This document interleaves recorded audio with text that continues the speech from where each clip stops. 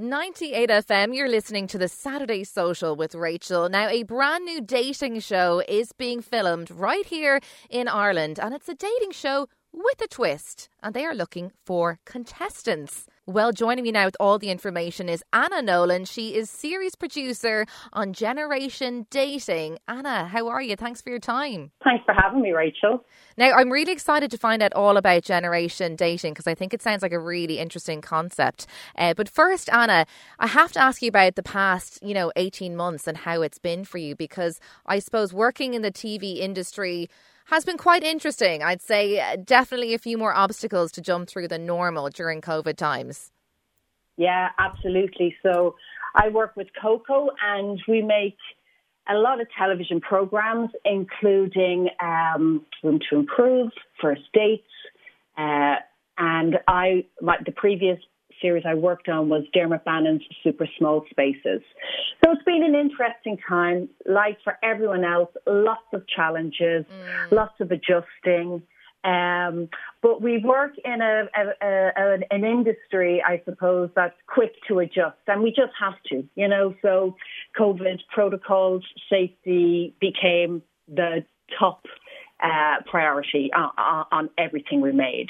And we managed it, and we got through it. Now, Anna, many people know you from being on camera, not behind the camera. Mm-hmm. Of course, you were on the very first Big Brother back in 2000. You were, presented the afternoon show. You've done loads of things. And now, of course, you're behind the scenes, I suppose. Was that something you always wanted to do, to kind of go more towards the production side of things? Or how did you end up being behind the camera? I hadn't thought about it the same way I hadn't thought about being on front of the camera. So I did my time presenting. I did the reality show. I did the presenting. And I suppose I just enjoyed all the different areas of television. So when I was presenting, I'd be involved in a little bit of research, and you get interested in all elements of a production. And then the presenting world, or the presenting, I suppose, began to dry up, and jobs weren't coming in, and I just thought I need to find something new to do. Yeah, because I suppose, like you were saying, there are only so many gigs in front of the camera, and I suppose they're a little bit temperamental. You don't know if they'll always be there, whereas production, as you know, there's always heaps of people needed behind the scenes to make programs. Is it something, would you ever consider going back on screen? You obviously were on reality TV before. Is there any series that would really tickle your fancy now if you were asked to do I'm a Celebrity or Dancing with the Stars? Would you consider it? If I'm a Celebrity rang me up after this call, Rachel, and said, Anna, we have £1 million hanging around and we'd love to get you rich uncle, I'd be dropping. There'd be an Anna-shaped hole out to the front of the house and I'd be running over there. I suppose I love production. I love the shows that I make. I also work as a development person in Coco, so love coming up with ideas, and that's where I'm at the moment. I'm really, really happy with that. That's good. You're happy where you are, but you wouldn't mind eating a few worms now in the Australian jungle if the opportunity came about. That's the one thing I couldn't do. I'm even gagging at the thought of it.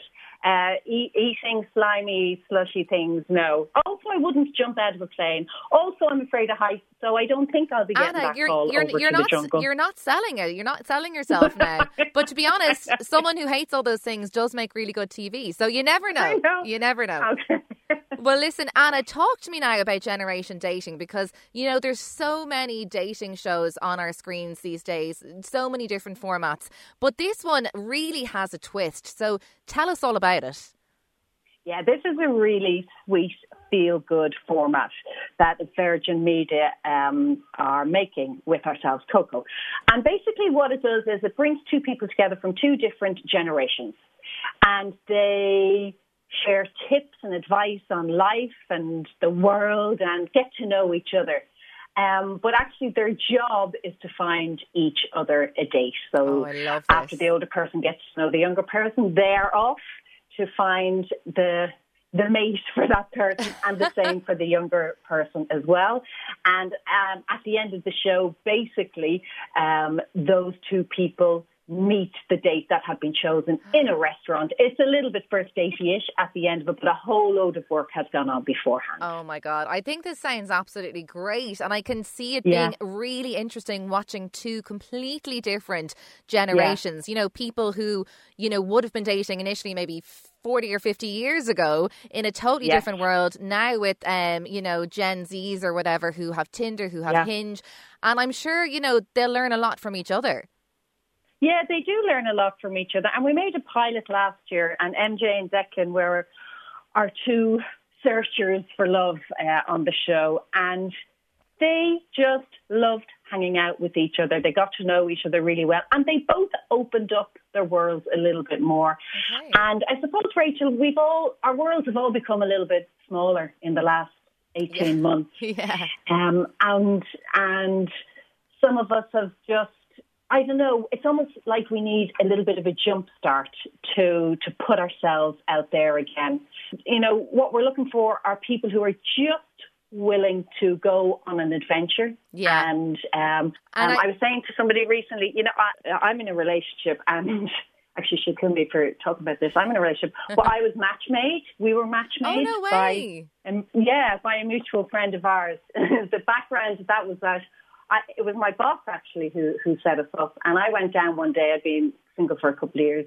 And I announced, I'm ready. Linda, I'm ready to meet someone. And she's like, okay, leave it with me. And, oh, my God. We were put on a blind date together. Yeah. Do you know what? I think being introduced by mutual friends is one of the best ways, though, that you can meet someone, because, you know, the person knows both of you and probably knows that you might gel well.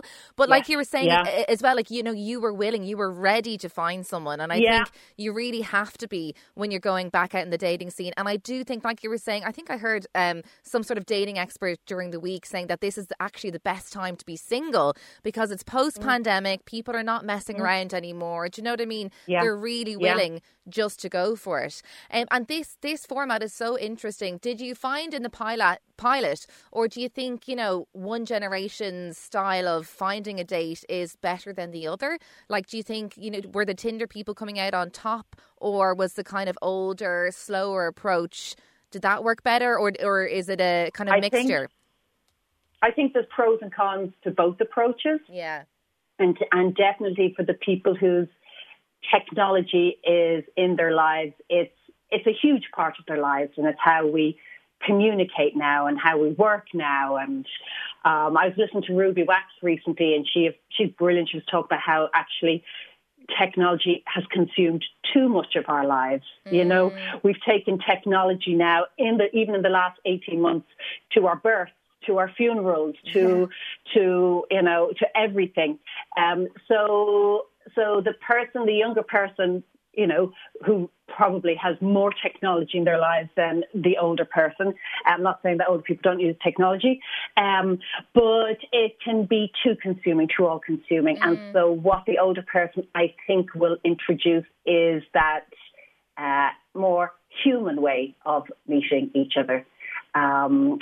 Meeting a person, you know, taking the person out of their screens and into more social setups. And then the younger person can possibly introduce the older person to that technological world. That does have its benefits as well. Because I know people will be listening to this, and either they themselves will feel, oh, I'd love to meet someone, I really would, or they'll know someone as well. And they're guaranteed a laugh at the very least. Where can people head along, Anna, if they'd like to apply?